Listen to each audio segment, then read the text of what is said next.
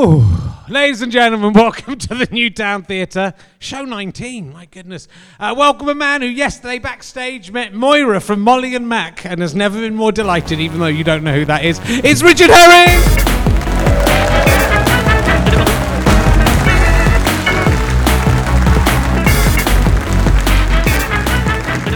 In danger of not making the mic before the applause stopped there, but just did it. Phew.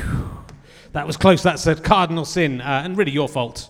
The audience here, not mine. Welcome to the show. Thank you for coming along. Welcome to Richard Herring's Lily Snake Train podcast. I was just sitting in Wagamama's and hadn't managed to think of an acronym, and I asked my daughter, can you name something that begins with L and certain turn? That's what she came up with, which is actually better than most of mine. Lily Snake Train. She's got a friend called Lily. I'm impressed she can do letters, I have to say.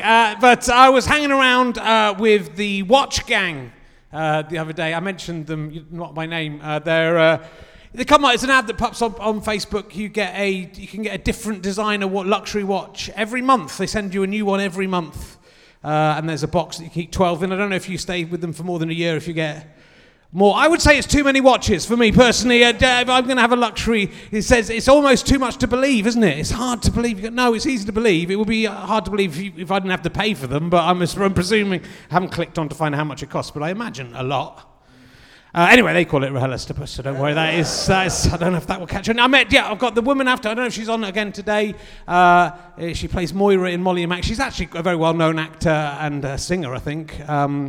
But I've only seen her on Molly and Mac, which is a children's show, and she's a Scottish lady. And every time the show opens, got some very catchy songs, and it opens with her saying, "The big hub is open," and I managed not to do that in her face.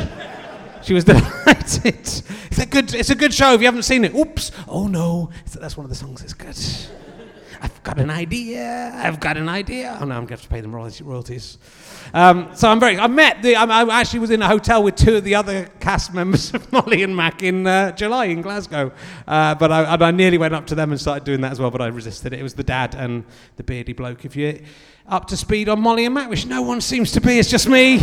I've been up since 5 o'clock this morning. It's for the second day in a row. This is going to be a weird podcast. I can promise you that. It's either going to be genius or terrible. Thank you to Liam, who let me know that Prince Andrew's back in the news. I don't know, he's also emailed in to complain about the sound on the podcast. He's an audiophile, apparently. That is anything. He's all kinds of files. Anything he loves, anything with a file, he wants to have a go at. That's the thing with. That's the bibliophile, francophile. Oh no, I can't think of any others. I hate people who love things personally, and I love people who hate things. So that's me. And my producer, James Hingley, is getting a few people on Twitter. Very few people on Twitter have said that the sound levels at home are bad, which they are wrong. And my producer, James Hingley, is very upset about it because he's working. He's been crying. Come off and he's crying. And Rich, please tell me it's all right. And it's all right. Every day, let's see, you can hear him crying in the background.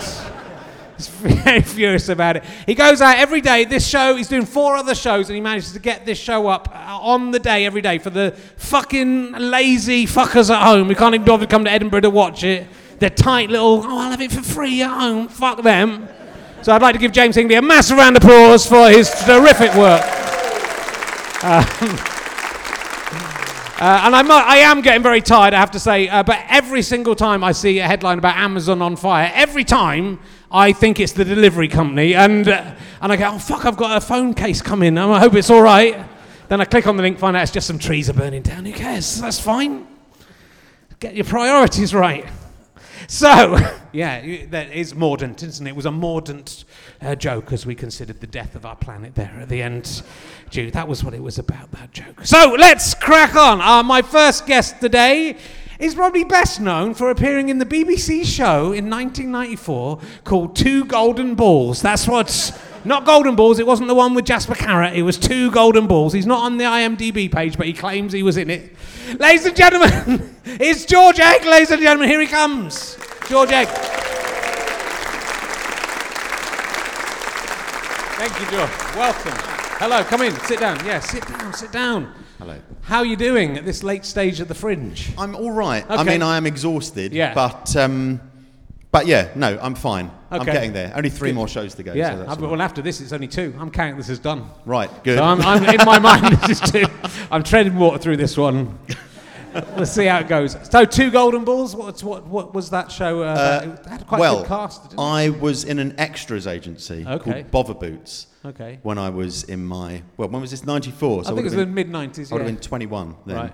And it was an extras agency for people with shaved heads and tattoos and all that kind of thing. Okay. And it was a little film with, God, I can't remember who was in it even. Anyway, I was in a visiting room in a hospital and visiting my mum in prison with my dad. Cool. And looking like a hard Kim Cattrall was in it from Sex and the City. She was, wasn't she? Yeah. Yes. And also the actor who plays the mum in Outnumbered. I can't remember her name. Oh, yes, I can. Claire Skinner. Yes, she was in it. In one of my shows as well. There you go. Good. And I did some other cool things. I did an insane job actually with them. So they were making a film shooting out in Hamburg called, the working title was called In Hitler's Shadow.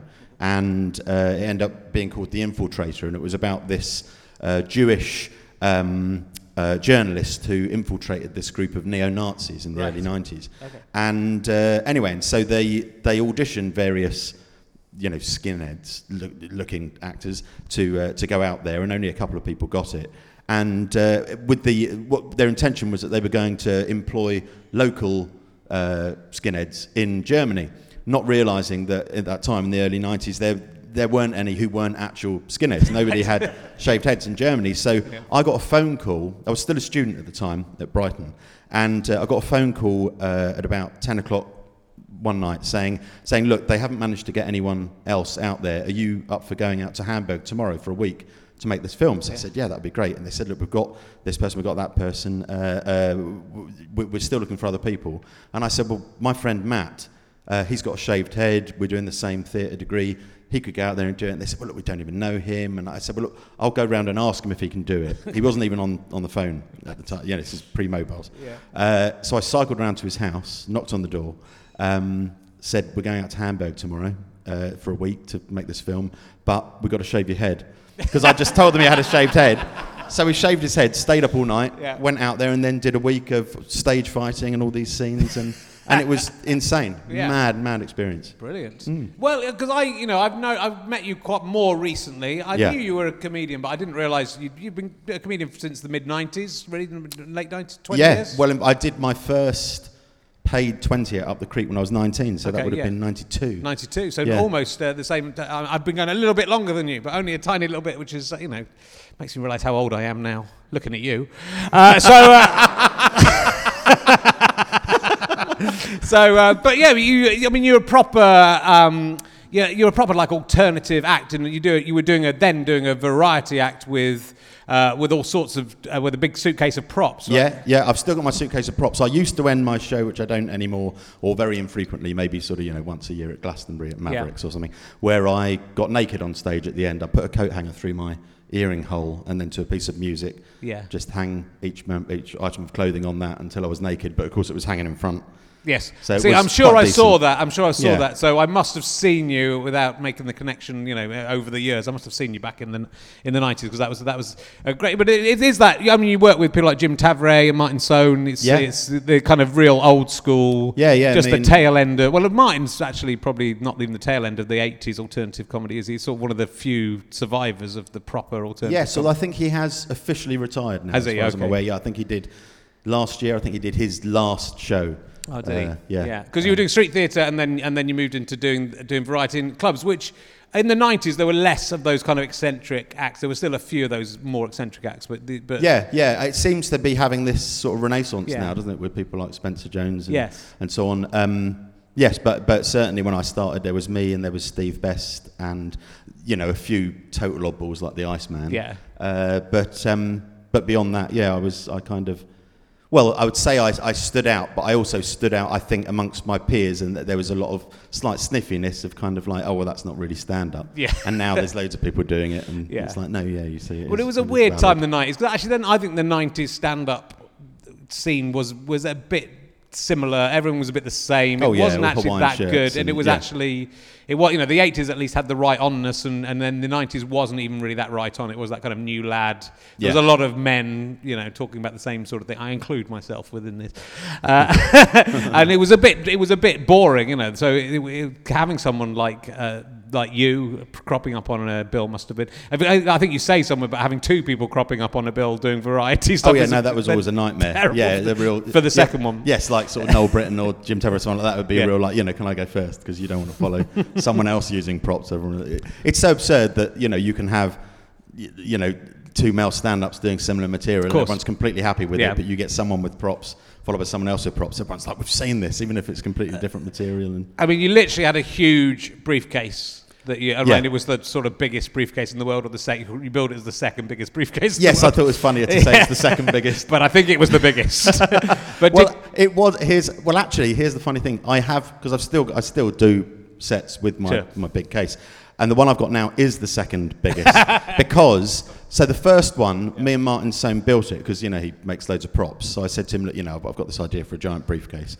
Can you make it for me? And he said, well, look, let's make it together because I've made props for other people and they've said, oh, this is wrong and that's wrong. So he said, come and stay with me for a weekend. I've got this studio at the end of the garden. So I stayed at his house and we built this giant briefcase. And we built it as big as possible to go in the boot of my car. Right. Not realising that the Saab 9000 that I had at the time had a considerably more capacious boot than other cars. Right. So I did it so it was absolutely, millimetre, just as big as it could be. And then when that car broke and I ended up, I was looking for another car, I was finding it wouldn't fit, and I'd have to actually take the case with me to places and say, look, I need to see if I can get this giant briefcase in the boot of the car. Anyway, and then when it started getting a bit tatty, I made one slightly smaller that would not just fit in the boot of most cars, but also was just within the limits for taking it on a plane. Right. So that then I didn't have all the hassle with oversized. Well, I was going to say, that's what I feel with Spencer as well, who I did have on earlier in the run, talking about just, you're a very international act, because you did your act all over the world. Yeah. And so you've got to take that with you everywhere you go. Well, the case, that's fine. With the shows I'm doing now, the cooking shows, it's mad. Yeah. Because I've got so much. I mean, this current show, I've got a cement mixer, I've got a real engine, I've got a big engine stand and stuff like that. But I did the first cooking show that I did where set in a hotel room.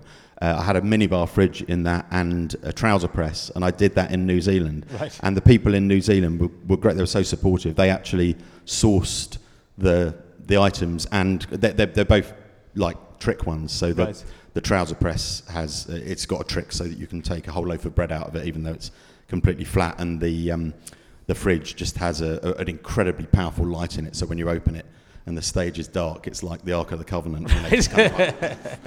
And they, one of the ladies who worked at the venue, her dad basically made to my specification, made the props. Wow. Yeah, so when I went out there, they were all ready. So that's good. That was great. And then you can do the tape face thing and have a George Egg in New Zealand. I have any number of George Eggs, as long as they've got a shaved head and a beard and a portly stature, then it's fine.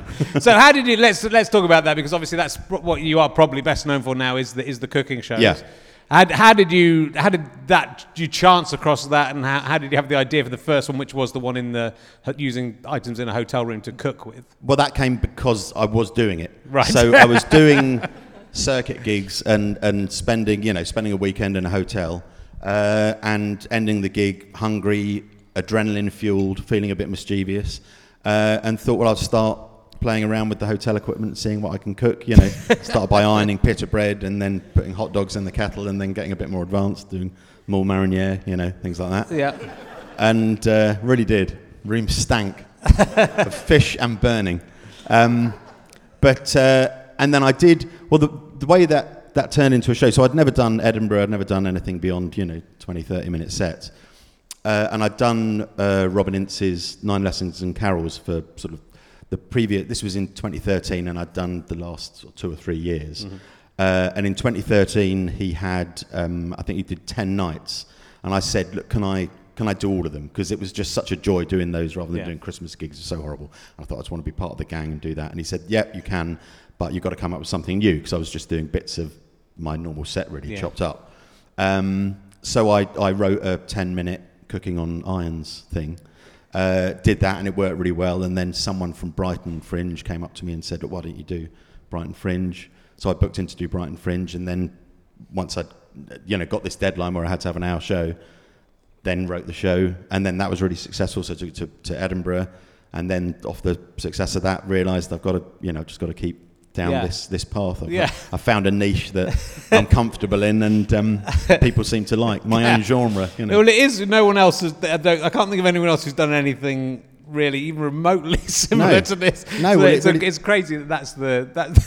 And there's no. I mean, that's the thing. I think it's got pros and cons. Well, it's got pros in that I think audiences like it because it is totally different and it is genreless. And it's stand up. There's loads of jokes in there, and there's loads of visual jokes and everything. But it is actually cooking, and that you really do get to taste the food, and it is kind of like a sort of lecture where you're sort of inspiring people, I hope, to be a bit more imaginative and think outside the box and so on.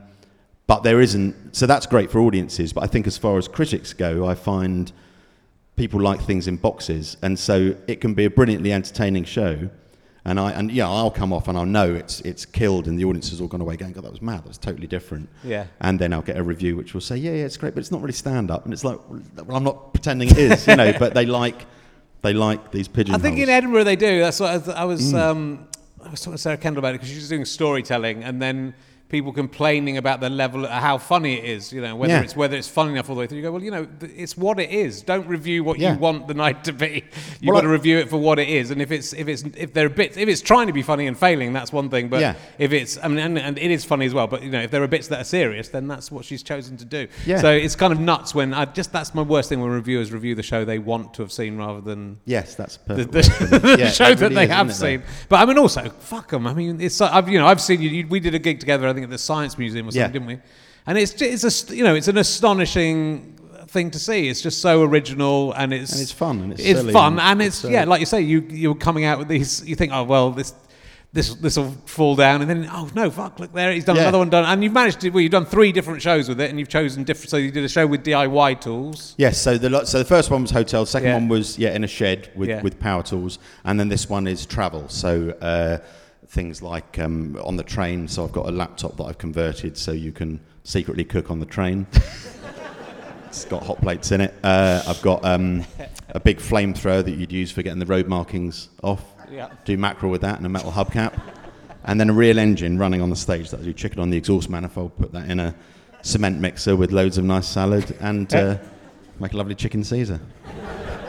But you are a good chef as well. You did a food blog for a while, and there's some really good recipes, proper recipes on there. Yeah. Well, that's the thing. I think I realised when I started doing the cooking shows, it kind of coincided with a time when I was thinking maybe I'll stop doing comedy. Maybe I've had enough. I've been doing it long enough, and I started a PGCE and did the 2 weeks in the university, and then went to a secondary school, and that evening got a phone call from my mentor saying the deputy head's asked you not to wear your skull ring or your earring.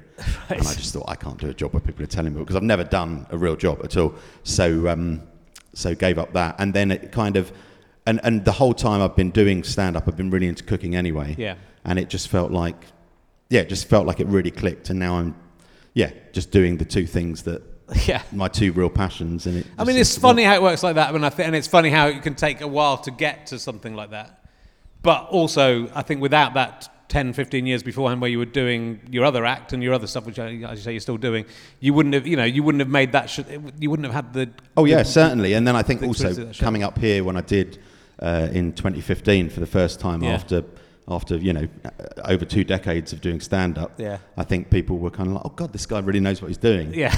And it's like, well, we've got a lot of I mean, that's it. Again, I've been talking about it with various of the more club comedians who do come up here, which is not very many club comedians do come up here, but there is this vast army of really fantastically adept, and and you're doing it every night. When you're out doing something every night, you do it, and you're still 45 and you're still doing it. Yeah. Then you've got to be good at it. The thing with comedy as well, especially if you're not known, you're not a name. You've got to be good, haven't you? Otherwise, you don't. It literally don't get work. I mean, I think the problem with maybe a lot of club comics who come up to Edinburgh, I assume, I don't know, but is that they have their 20, 30 minutes and then go, well, I've got to do an hour, and just try and do that, and actually it's a very different skill. Yeah. Whereas I think my approach of going, right, this is a whole new thing. You know, I've never done any of the cooking stuff in club, you know, in comedy clubs. And so actually, having a whole new idea, but using the skills, but writing a whole new thing, I think that's a better way of approaching it. It's fantastic. I mean, talking about it doesn't really do it justice, though you've done very well making it sound good. But you do go and see the show if you've never seen George. Oh yeah, do. Let's give the details of the show and if you're touring it as well. So it's at 4:30 every day until Sunday. So there's 3 more at the Piccolo in George Square Gardens, Assembly George Square Gardens, which is a brilliant venue for it as well, because it's got a raked. The seats are all raked. There's no one on the same level as me, so you can see what I'm doing, and the smells waft up, and it really, you know, it's like a sort of operating theatre kind of vibe. It literally is, because I fell at a fish.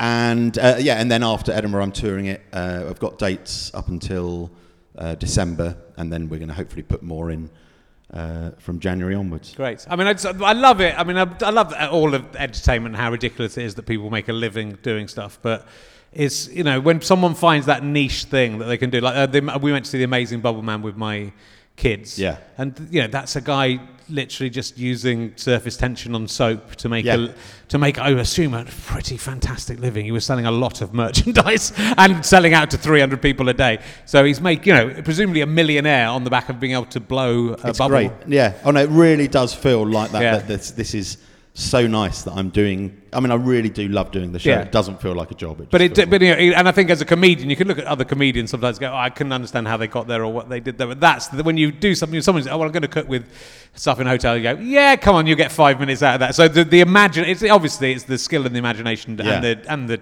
it's that DIY talent as well, isn't it? And understanding how things work. Yeah. Oh no, I'm really into that. So you've got all these skills that bring it together. But I just how would someone in the Middle Ages feel if you told them? I mean, they'd be amazed, but you'd be king because you could kick things with electricity. One of these thrones. You would the king and queen, you and me.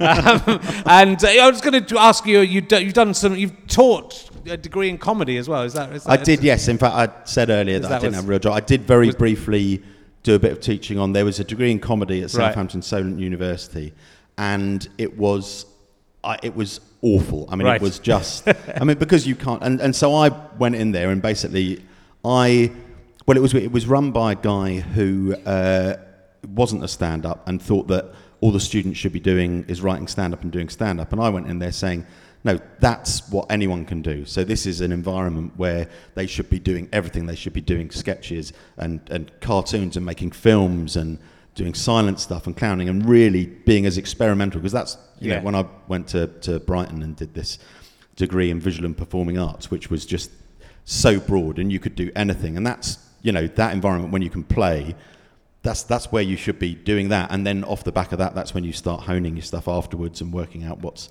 sellable. Yeah. And so he was trying to do stuff that was sellable and it was awful. And so I ended up sort of saying to them, look, you know, you've got to, you just got to get out there and do it. So I got very disenfranchised with it. And then on the last day, because I talked to them a lot about, you know, what do you eat? And loads of them were going, we just go to the pub every night and have dinner. I was going, this is insane, you know. So on the last day, I bought a great big tray of eggs in and a little portable cooker. And I said, we're not doing any comedy today. I'm going to teach you all how to cook an omelette. And I showed them how to do a really good omelette. And then they all lined up and they all made omelettes. And we just had omelettes. And then I gave them these little cards with sort of these sort of affirmations on that I'd written. Right. Like... with you can't make an omelette without breaking any eggs and that sort of thing as well, and then left. So it's good, but that's what, you know. And to be honest, that's what people need to be taught. Yeah, Larry Dean was one of my students. Oh, is he? Okay. Yeah. Well, just when he was in his last year when I started doing some visiting lecturing there. It's sort of a weird thing to try and teach comedy. But a lot of people do like a little comedy, the Jackson's Lane comedy courses. I mean, it's that extra thing to give you the push, but like studying academically in order to do it is a sort of... Oh no, it was just... I think, certainly comedy courses are brilliant and they're really valuable, but I think, as a degree, it's just... I mean, I did a degree in history and just did comedy instead of doing the degree, but that's how you learn how to do comedy. But no one was sitting. Thank God, because I wouldn't have given any of my essays in. That's why I ended up being a comedian. So what you've done some German television as well? Is this doing your act in German? They did a show I'm just interested in called. I need to introduce you as Schmidt.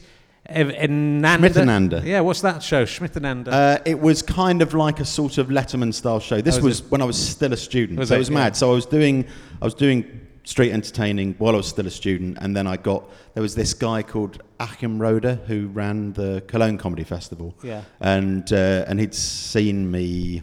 I don't know if he'd seen a video or something like that. Would have been a video, like VHS. Yeah, and he just got in touch and said, "Do you want to do this TV show?" And I used to do this, it's an old trick where you bang the nail in your head, when it goes up your nose.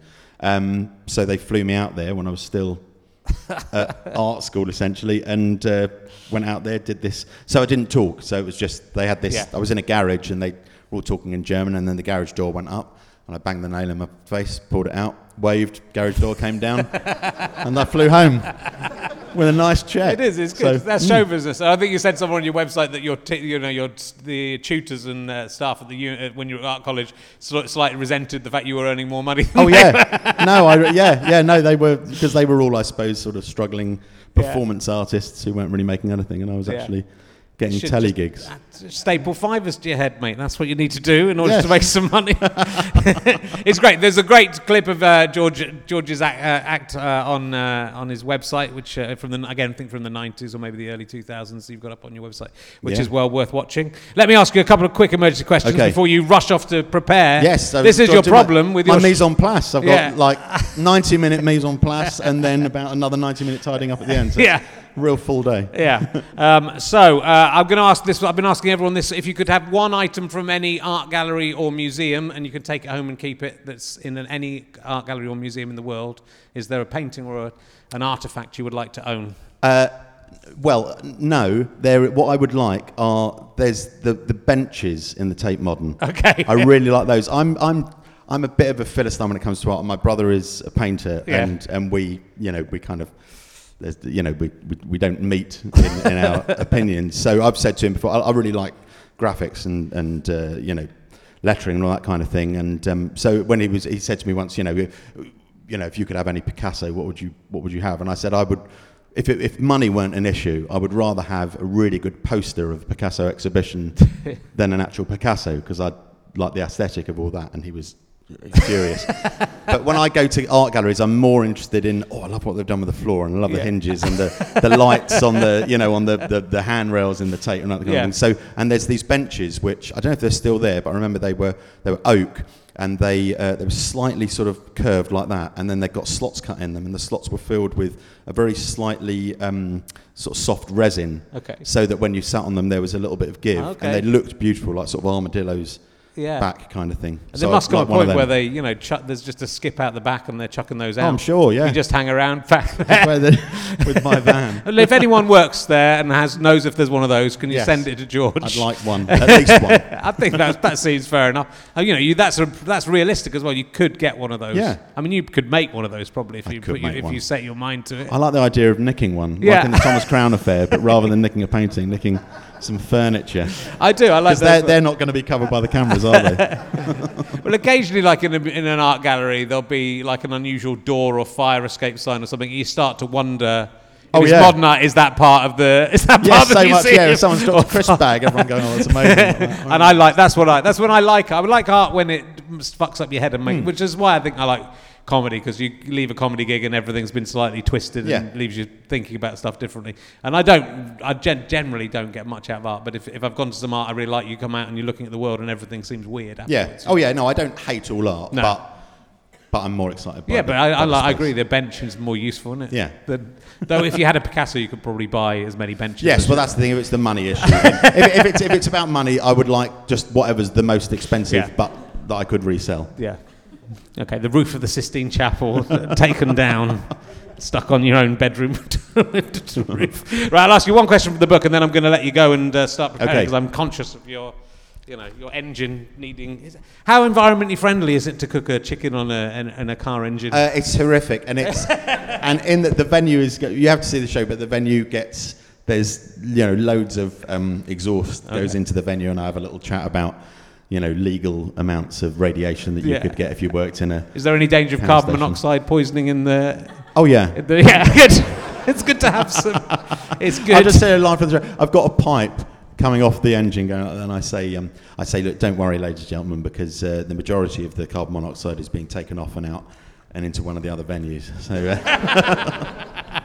Right, let's see what... I'll ask you a philosophical question to end on. Okay. Are human beings ultimately selfish creatures? Yeah, I suppose we are, aren't we, really, if you look at what we've done to the world? Yeah. I mean, as a whole, definitely. I'm living with 2 vegans up here. Yeah. And so we've had a lot of debate, because obviously I'm not vegan, and I cook fish and meat in the show. And so we've talked about that a lot, and how... And I mean, I do think about it a lot, and I think, it's a direction we should all be going in, really, but it's easier said than done, isn't it? But yeah, I think we're fundamentally selfish. Yeah, oh, good. Still, it's fun, isn't it? Yeah, it's good. We fucked up the world. It's all right. The Amazon's on fire, so it'll probably be okay. We don't need to. I'm waiting for something from Amazon as well. Yeah. I've got my earpiece for my phone. It got caught round the handlebars of my bicycle yesterday and just ripped it apart completely. So that's the only time I seem to be able to make phone calls home, is when I'm cycling back to my accommodation. It's like, otherwise you're just constantly busy, aren't you? There's no time to sit down and go, I'll ring Dad. So. Cool. Oh. Well, thank you for coming in, George, and good luck with the show. Do go and see if you get a chance. It is a phenomenal act. Ladies and gentlemen, George Egg. Thank you. If that is his real name. It might be. Cool. Lovely. Thank you very much. Oh, I've had quite a stressful morning. I was up at 5. We went to see a show with my kids called Islander. It's really good, but it was sort of billed as a kids show, and it's not a kids show. And I've got a 20-month-old son who doesn't sit still, and we were stuck in the back row. It was stressful. Someone tweeted me about it to say we took him out eventually. I mean, out of the venue, not we. Eventually he's going to be murdered. But if he keeps playing like this. But we just took him out just before the show had a need for a baby crying, unfortunately. But it's annoying, isn't it, when people bring a baby into a play, thinking it's a kid's show. Right. It was a good show, though. Do go and see it if you get the chance. Highlander at roundabout at the Summer House or something it's called. I can't remember, and I shouldn't be expected to be remembering things. Is this real? Am I awake or am I asleep? If you would like a copy of Emergency Questions yourself, people here in the audience, I will be selling them at the back of the theatre on your way out at the end of the show. There's 1001 Emergency Questions. That's the new book. There's the original Emergency Questions book. There are some sheets of stickers that you get if you buy both books, or you can just buy on their own. You can get those at gofasterstrike.com if you get home. And I hope you've got a programme at the beginning. That is a free gift from me to you. We'll be making a collection for Scope after the show, as usual. If you feel you would like to give some money to that charity in return for the programme, please feel free, but don't feel you have to. It's quite hard to find the buckets as well, so it's quite a fun game. But you can give the money to me. Again, I'm very happy to sign your programmes and say hello after the show if you are interested in that sort of thing, in selfies and things like that. Nobody can do selfies. Don't need to say I can't do selfies. Literally nobody can do them. Even at this late stage in the selfie history, no one knows how to do them, and no one does them the first time right. No one. I challenge you, if you can do it, I'll give you £1,000.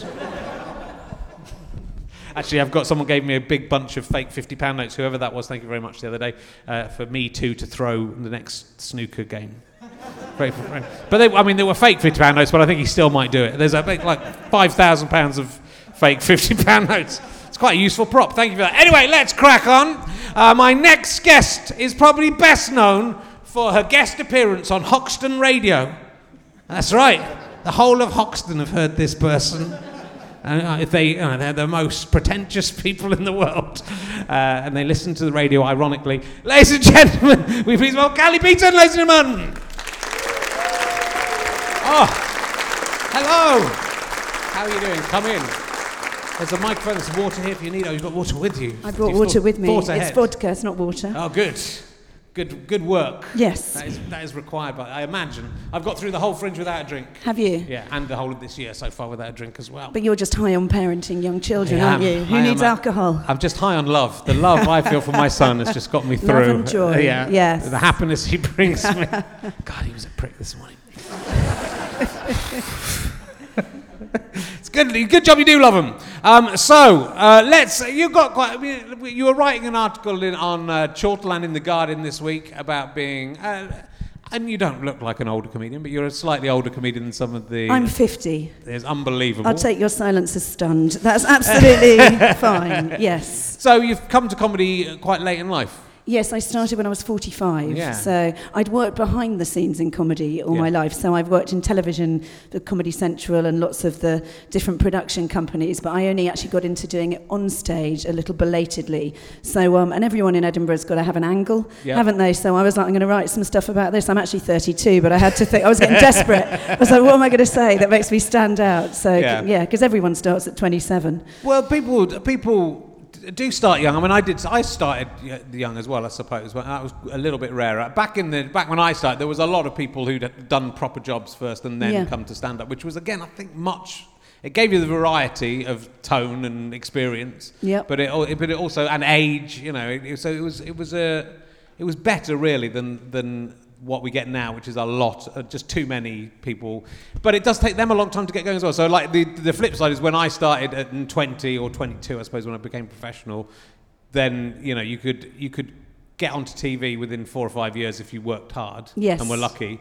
But now a 20-year-old probably won't get onto TV until they're 35, 36, 37, or won't get sort of successfly onto TV. And that doesn't augur well for me. It doesn't. I think that's what we're trying to say here. It is. Yes, so. I mean, on the plus side, you won't have what I have is like a sort of 10-year TV career, then a 30 or 40-year not on TV career. Because lucky you'll be dead. So that's fine. There's always that to look forward to. You're laughing a little bit too loudly, sir. Not to worry. Yeah, that's fine. None taken. Or just infirm. Oh no, we've got to work till we're 75 now. That's Ian Duncan Smith. No, it's not long for me, as you've just pointed out. Yeah. So that's. I'm older than you. I'm older than you. So I know, but you've been going longer, as you have just rubbed salt in the wounds about. Yeah. You had quite an interesting epiphany in how you decided to go into stand-up, though. So you were someone. Yes, I'm just going to clonk a great big name drop and say you all think I'm a wanker, nice and early on in the interview. Yes, so as part of my job at Comedy Central, I used to get to meet a lot of the on-screen talent, and I ended up meeting the great late Joan Rivers, and ended up going on a sort of little mini tour around the world, and I was the boring business person trying to get people to sort of invest in the show, and she would do bits of stand-up, and I was sort of given things I should talk about from a corporate perspective, and soon realised that when it's a bunch of pissed TV executives, you just got to make them laugh and keep them going until the person they've wanted to see comes on stage. And it was Joan who said to me over dinner, she said, you should do stand-up. What you've actually done for me is kind of warm up. Yeah. I said, Joan, I'm 45. I've got 2 kids. I'm a single mum. I've got a massive job. It's too late. And she said, darling, I'm 81. You're going to look back at this and go, why didn't I?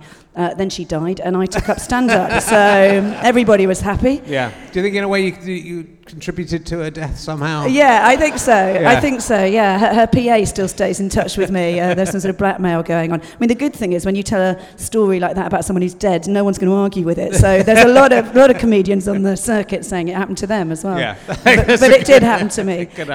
I once met Elaine Stritcher, a very weird, who I was a big fan of, who was another very sort of similarly, she was probably a bit older than Joan, but she'd been working since, she'd been working since the 40s or 50s in TV in America, and had done Broadway and all sorts of stuff. And I met her at this very weird Christmas party for people who used a very posh jewellers, which was not me. Mm-hmm. I was Elton John. It was a party for Elton John and the hangers-on. I was the stand-up for this party. You were the turn. I was the turn. So as Pudding came on, I had to come and do jokes from Talking Cock, which is the show I did at that time. That someone had seen, said, "Oh, you'll love this, Elton," and he did not love it. He didn't love it. And I'd been sat next to Elaine Stritch and talked to her about how I was a stand-up, and she'd been really encouraging and very nice. But obviously thinking, no one, he's nobody. And she sort of left before I did my bit. But then the waiter came up to me and said, "Oh, Elaine hung at the door just to actually watch your act." And as she came in, she just shook her head and went, "Oh, dear." It's nice of him to tell me, though, wasn't it? It was nice of him to let me know that and then she shortly afterwards died. She went to her grave thinking I was a terrible comedian. I mean, that was a good show. It's fucking Elton John's. I'll get my own back on Elton John, don't you worry. So is that why you don't have a cameo in Rocket Man? That is why. That's why he won't fly me to his private island in his private jet, even though I do carbon emissions, offsetting them. But yeah. So what sort of things were you working on? So were you always working in TV before you became... Yeah, I'd always worked in TV. I mean, I was at Goldsmiths back in the late 80s, and right. I did study drama there, and I was there at the time when all the kind of art college had people like Damien Hirst there, and Julian Clary had done my course, and so there was a lot of that kind of stuff going around, and I was pretty sure I was going to be an actor or a presenter, and the only thing that stopped me doing that was that I was really shit at it. So then I decided that I should get a proper job, so I sort of fell into television and ended up sort of through my career being partly on the creative side, partly on the business side, and sort of ended up being someone I hadn't, you don't think about what you're going to do, and I became a single mum when my kids were very young and the sole breadwinner, so I kind of just kept going with my career, and every time people were paying me to do shit, I'd be like, well, I'll keep doing that. And it was only really when I had that conversation and did my first kind of open mic gig, and I thought, God, I've spent my whole life not doing the thing I wanted to do when I was 18, and I've just kind of buried it. And it is actually the thought. People think, at 45 you might reinvent yourself and kind of study aromatherapy or go and do whatever. Not that there's anything wrong with that, any aromatherapists in, but the thought of doing something like this where you jettison status for no status. I used to come to Edinburgh and everybody wanted me to come to their shows, wanted me to come to all the parties. Now I'm kind of like, and they're like, Callie, who? So it's I've managed to go, from sort of being paid in company shares to being paid in sort of beer tokens and dirty tenors. It's been a brilliant life decision. Honestly, I'd really recommend it. Are your kids grown up now, or are they still? Yeah, no, they've grown up largely unaided by me. So yes, I've got. So it gives you that freedom to do it. I'm stuck. I've got young kids, so I've got no escape now. I have to stay doing. But you've played a blinder. You've got a partner. That's the bit. That's the bit that I. Well, at the moment. Yes, at the moment. Yeah, I always think if you make it through these years till they're both at school, you're a bloody legend. Most people don't, and if they do, they hate each other. They're alcoholics. But good luck to you. I'm sure you're going to have a lovely time. It definitely tests your love for the other person. I think if you get through the first 2 or 3 years, and if there's 2 of them. Or more. The second one's worse, right? And then it's impossible. Yeah. And so if you still like each other a bit at the end of that, then that's quite good. You're more likely to like each other more if you separate. I really like my kid's dad because we gave up on the whole relationship quite early on. We're very sort of modern, blended family. He's now with my kid's primary teacher. I'm not bitter, and everything's fine. So so my kids are. My son's about to be 22. My daughter's 19. My son's an autistic zookeeper. Did you have that on your notes? I didn't have the zookeeper bit. Yeah, no. You see. Have you ever had a mother of an autistic zookeeper on the podcast? I don't think I have. Well, I'm glad I mentioned it. Yeah. Yes, very glad. You don't know what to say now, do you? I was trying to think of a joke and then decided not to do it. Go ahead. I do jokes about this. Do you? You're allowed. I don't think I am allowed to. Yeah, I've paid my bloody dues, and I need to get something back for this. It's been a very tough couple of decades. Yeah.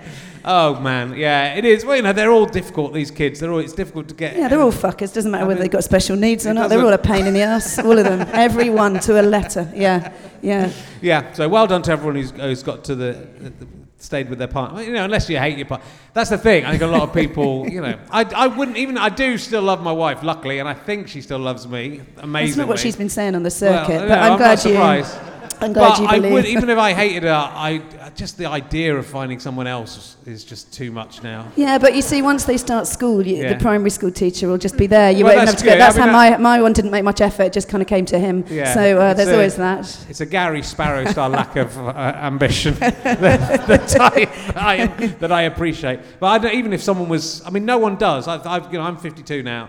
And literally nobody tries to get off of me anymore. But is that because you don't go out at night? Well, I don't go out. Yeah, so it's hard to meet people when you're at home on the couch, unless it's your wife or one of your kids. But, I go out and do gigs, and in the old days, sometimes people would try and get off with you after gigs. Yeah. Not anymore. I have the whole... That guy's tried, but I've said no. All right, just this once. You can blow me, I'm not touching you down there. But I would like it if someone tried. You'd like to be able to say no. Yeah. You'd like something. It's like going to a party you don't want to go to. You want to be invited, and then say I don't want to come to your party, but no one's inviting you. Well, and also to prove that I love my wife, because there's no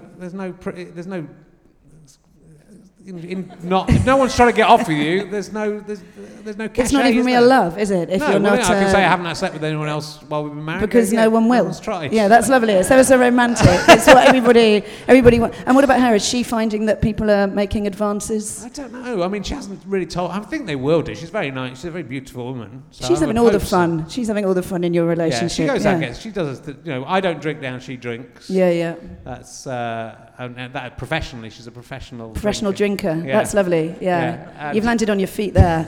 Perfect mother of your children as well. Yeah. You've got to really think about those things before you do it. Yeah. But, and I wouldn't. It'd be annoying to not be. I'd say with the kids. Even if I hated my wife, I wouldn't want to not live in the same house as my kids. This is going to be really nice for your kids to listen back to this when they're older. Yeah. I mean, it's such a lovely. They're going to be like. I don't hate. I like her, so it's not. It's a win-win. Yeah. I like my kids and I like my wife. That's good. But if I hate my wife, I'd still want to live with my kids. And if I divorced my wife, I wouldn't live with my kids, would I? It's a very sort of nihilistic, kind of hypothetical little train you went on there, but it's nice. I think it's heartening. Anybody young and in love, this is what can happen to you. Go ahead, enjoy, drink richly from the cup of love and life. But this is why it's good to have, it is good to have older voices in comedy and people who've lived lives. Could you stop mentioning my age? It's an audio medium. I could have been on here as a sprightly. You're the one who brought it up and wrote all the articles about it. And TV. I've got a show to sell. I know.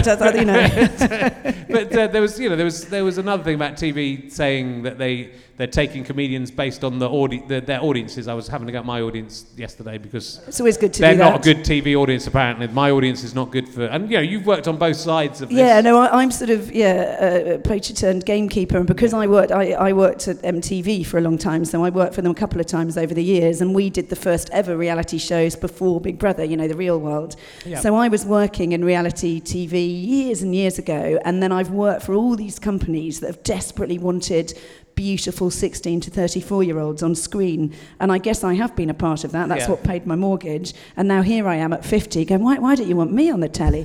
My daughter was like, they can't have you on Love Island, Mum. You can't wear a support tankini.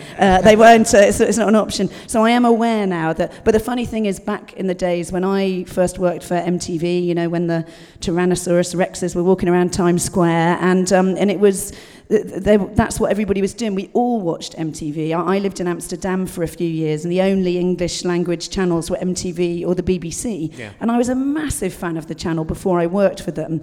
But now that demographic aren't watching TV. No. So the fact that all the TV companies are like, we've got to cater to those people who don't watch TV or certainly don't watch it live, that is kind of frustrating. So I've just changed my tune to sort my new career. That's what's happened there, a little switcheroo. But I agree, that's the craziness. They're trying to get young people to watch TV, and young people don't. If you have a TV in a room, young people go, what is that? Yeah, absolutely. So they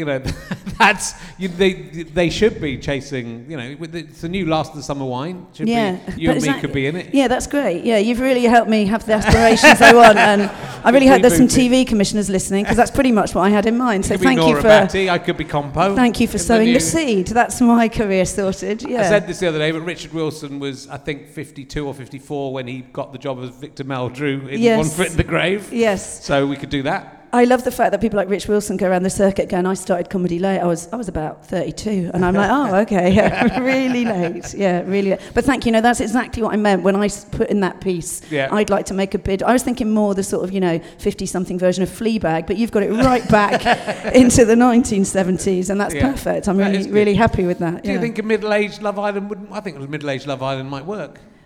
I mean, I don't know, you wouldn't want to watch it before you had your breakfast, would you? But I suppose, are you thinking you'd put yourself forward for that? Well, again, I'm very happily married, so if I get a pass from my wife. Yeah. Oh, no, I'd like to go into the one with the young people. See, that's the problem. But they don't want you in there. Nobody wants you in there. People want to watch the young people.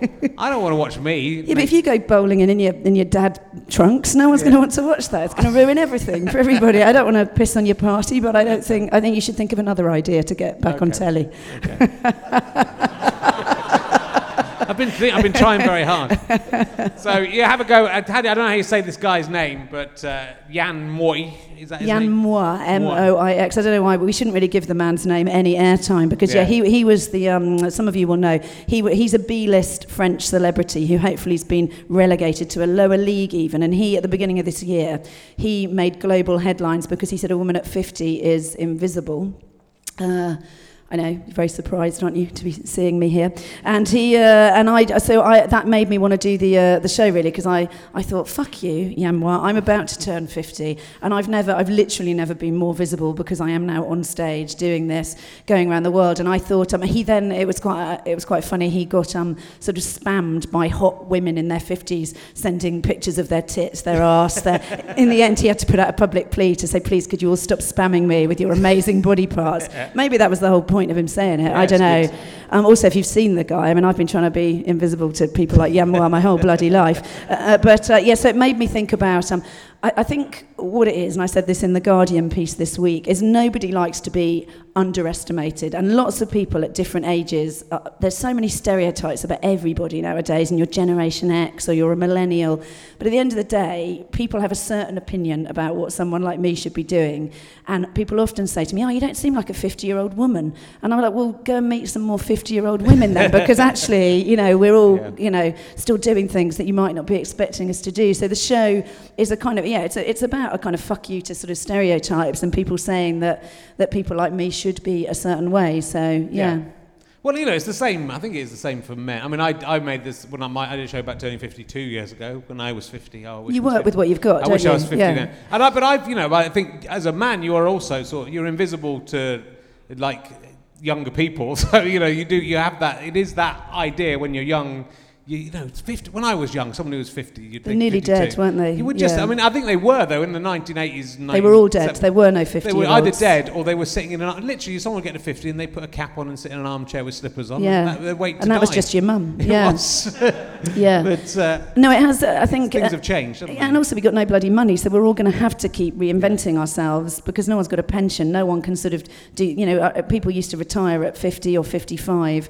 None of us can ever retire. We're going to be desperately shuffling along, trying to monetize whatever it is we've got. So I think, things have obviously changed since then, and you do end up with people sort of assuming you can't try new things at a certain stage in your life. So obviously it's got jokes in as well. I know that sounds very earnest. It's not a TED talk. It is a funny hour of comedy. But there's something I quite like the fact that at this age my world's getting kind of broader at a time when theoretically it should be getting narrower. And there is also for women my age. There is the sort of whole...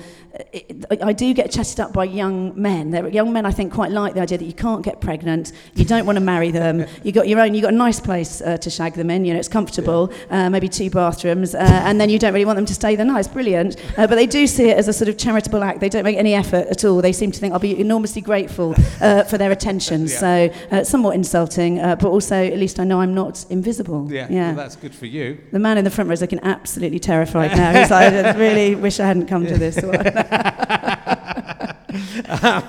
Let's ask you an emergency question. I had something to follow up there. Hopefully it'll come back into my tired brain. Yeah. I was out partying the same time that you were up with your kid, we established, didn't we? Which is that's the joy of empty nest. You can go out and have a life again. Yeah, but I never liked, even when I was young. I think I was always quite middle-aged.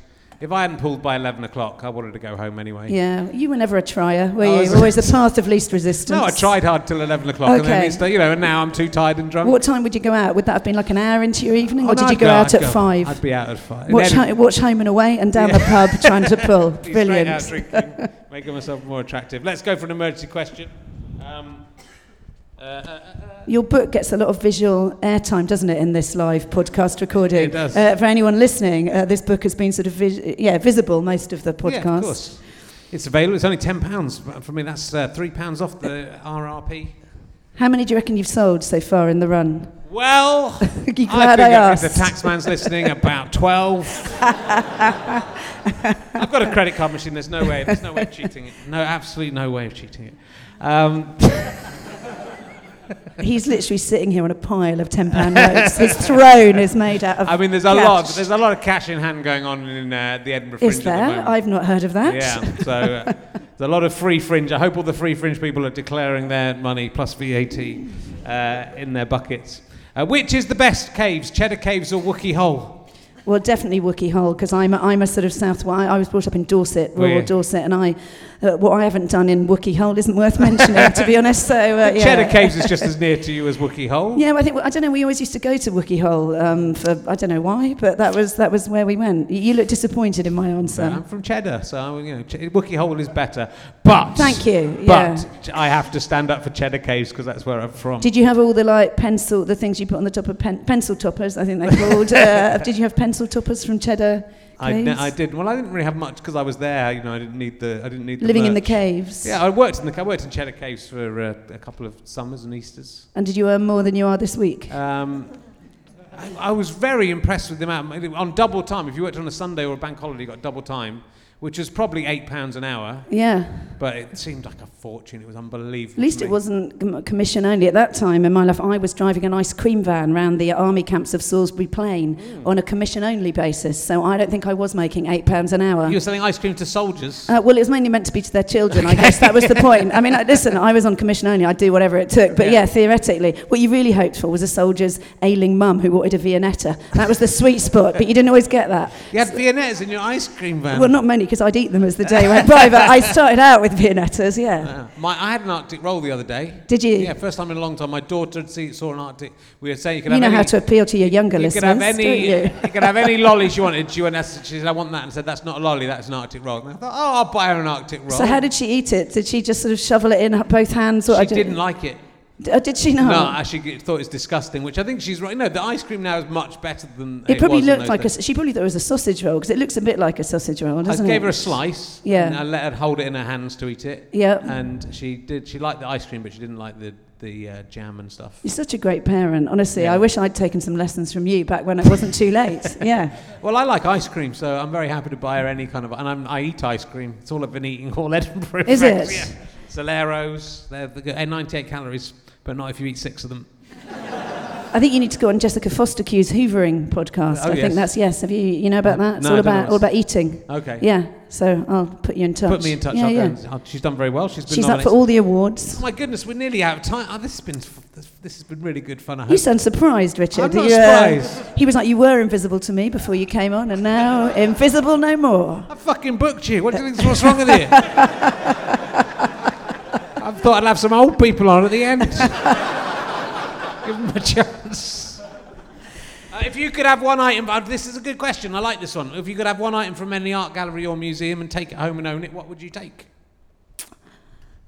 Well, when you have children and you think you're going to be like one of those really smug, amazing parents who takes your kids to like lovely art exhibitions and sort of really, gives them an edifying upbringing. Obviously, none of us are those parents, but I did once make it to a Henri Rousseau exhibition at the Tate Modern. And I was feeling really quite proud of myself. My kids were probably, 2 and 5, and we were going around and being really civilised, and I was looking at people going, I know I am, I've really got this parenting thing. And then somebody dropped their coffee, and it went all over the floor. And my around about 4 or 5 year old son said very loudly, he said, what a fucking idiot.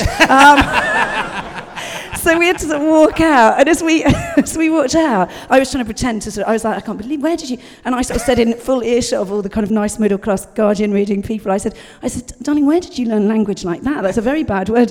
And he said, Mummy does say it, and the car to all the bad drivers. So I would say that it would have to be a Tiger in a Tropical Storm as an ode to, because I think when kids swear in context, that's pretty cool, isn't it? Yeah. It's kind of like, they can all swear, but he did it just how it should be said. So after that, I was like, I'm not going to try and educate these children. They've let me down badly. I'm going to sit them in front of Teletubbies and drink vodka. So but that reminds me of that one time I tried to be a good parent. Yeah. Have you tried to be a good parent ever? I do try quite hard. My wife swears in front of the kids all the time, and did when they were little, and then I got to a point and said, I think we have to stop. How far would the swearing go? F word, C word? Yeah, everything. I mean, I said fucking in front of them today. That's good. You forget every now and again. And my daughter has...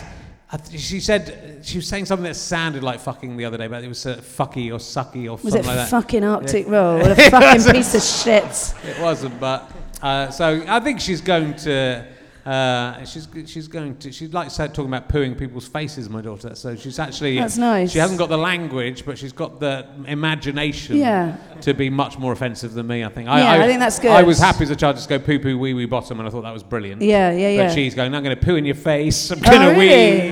Going to wee in your face. Yeah, I think there's people now, they've all gone a bit quiet in here. They're like, this doesn't sound quite... Poo on your noo-noo. It's good.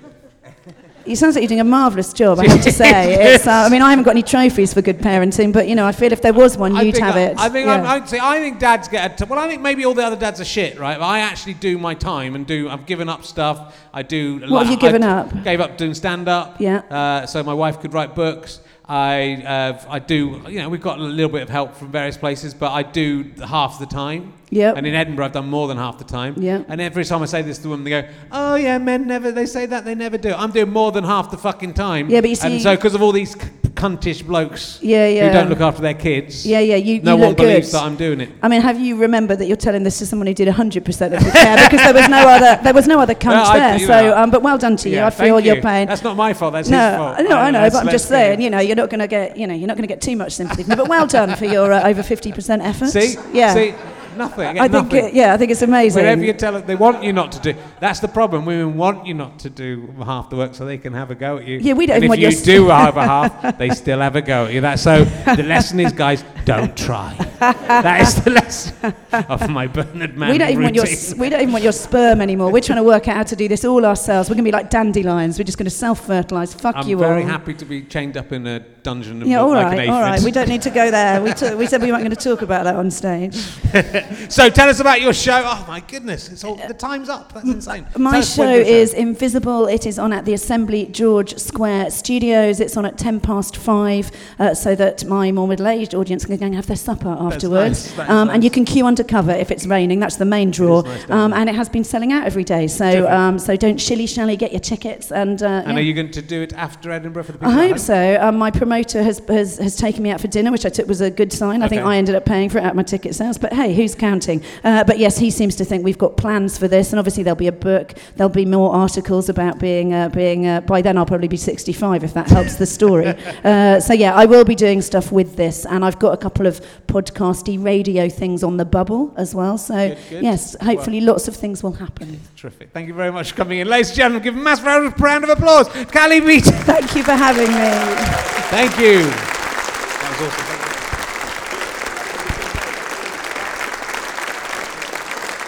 Thanks everyone. We've got 2 more shows. We've got 2 Toms on tomorrow, Tom Tuck and Tom Rosenthal, and we've got Flo and Joan and John Cairns on the last show. So I wanted to get an average of 200 people a day. I've got to sell another 120 tickets in the next 2 days to do it. It's not going to happen. So thanks very much for coming, and I'll see you at the back if you're interested. See you again. Thanks for coming. Bye-bye.